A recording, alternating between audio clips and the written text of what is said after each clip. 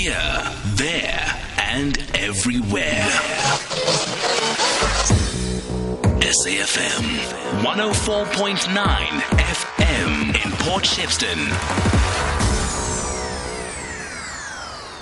So, University of Pretoria academic has penned an opinion piece on what film habits say about how we're coping with COVID-19. And when one thinks of films such as Will Smith, I Am a Legend, as well as the documentary series Pandemic, and Dr. Broodryk says they've been popular as viewers try to make sense of a changed world. Dr. Broodryk, a very good evening to you.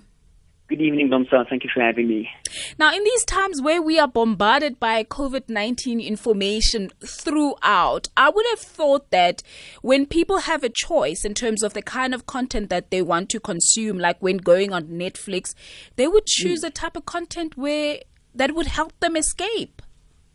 But one would think, eh? But it's quite weird.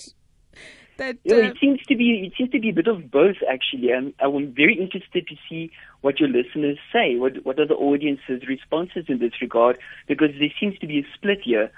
Audiences seeking out comfort viewing and looking for information. And when they're looking for information, especially your documentary content, like the content available on Netflix, such as Pandemic, they become very popular. In terms of the more escapist viewing, audiences tend to go for rewatching things that they've seen before. And your TV series are very popular in this regard. You mentioned romantic fare, and you can add to that TV shows such as The Office and Community. Yeah. And tell me about the psychology behind when people go view movies like Pandemic. Are they trying to kind of make sense of what is happening at the moment and how perhaps the ending could look like? I think that's a very interesting observation. I think we've lived with cinema for over a century now, and time again we've had various apocalyptic and post-apocalyptic scenarios presented to us. And what we find is that if we consider the genres of horror and science fiction, for instance, that many of the nightmares, but also the solutions that they imagine, come to pass in our very lifetime. And I think what's happened now with the current pandemic is that we've seen again the seeping of what used to happen in science fiction from even before the 80s, in the 1950s, black and white Parasite movies, even as that content has seeped into our daily life. And I think at the moment we've got a twofold focus here. On the one hand, people are looking for information.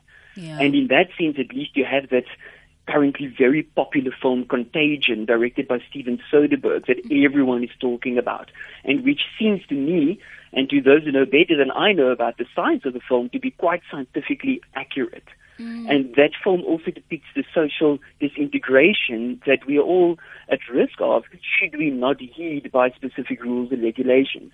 And at the same time, in addition to the information seeking, there's another focal point, which has to do with audiences wanting to see how movies imagine us collaborating, working together to defeat an enemy that we have not faced in its current form before. So this is a manageable way of confronting something very scary. And tell me about the type of genres that people are watching, those on the opposite side now, those that want to escape. What kind of genre or what type of content are they going towards now?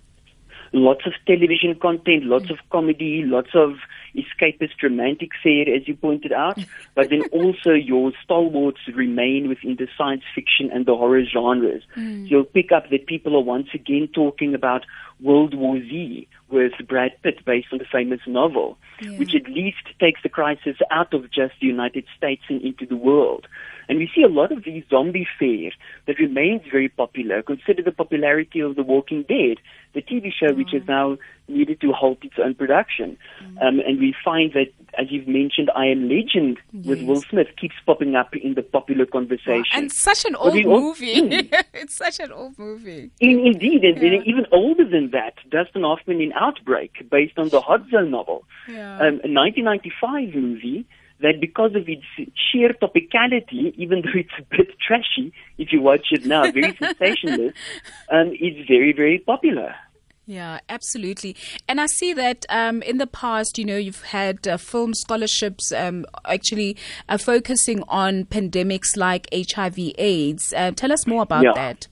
Yeah, there's a lot of, if you're going into specifically scholarship now in pandemics, there's a lot of scholarship available on HIV/AIDS, and we've had academic publications on, for instance, the ways in which popular culture depicts HIV/AIDS, living with the disease, coping with it, being a caretaker for someone who has it. And you think about the numerous plays also and the movies that have emerged from that discourse, such as Longtime Companion, Love, Valor, Compassion. Lots of documentary fare in this regard as well around the HIV/AIDS pandemic, which has received much critical acclaim. And there was even a narrative drama a couple of years ago by Oliver Schmidt's Life Above All, which was such a fantastic film that the American film critic based in Chicago at the time, Roger Ebert, selected it for his own curated film festival.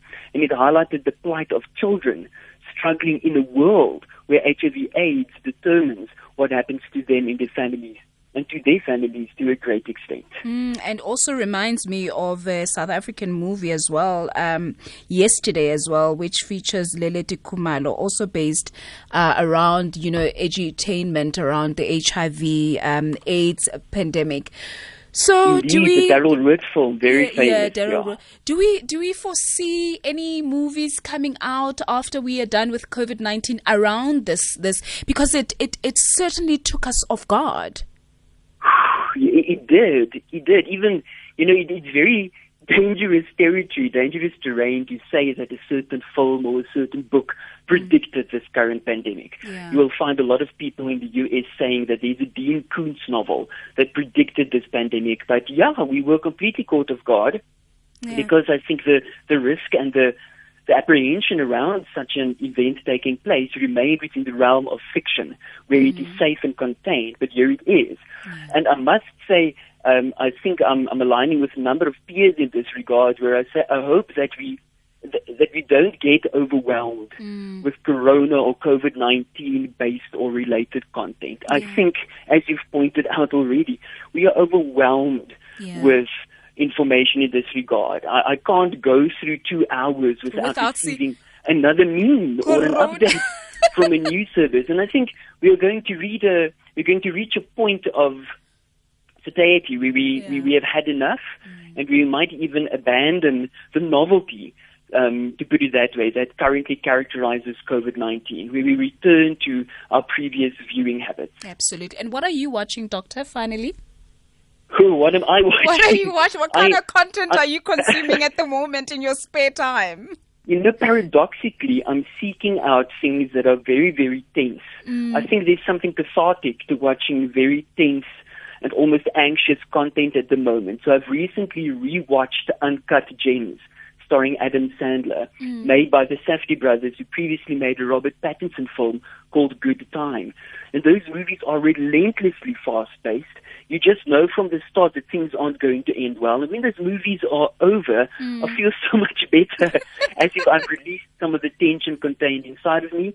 Now I have to pause there and just switch to some comfort viewing and say, I have to, and this is what I find repeatedly, I have to punctuate my tense viewings with episodes of Community. Wow. Thank you so much, Dr. Chris Broodryk. He's the chair of drama at the University of Pretoria.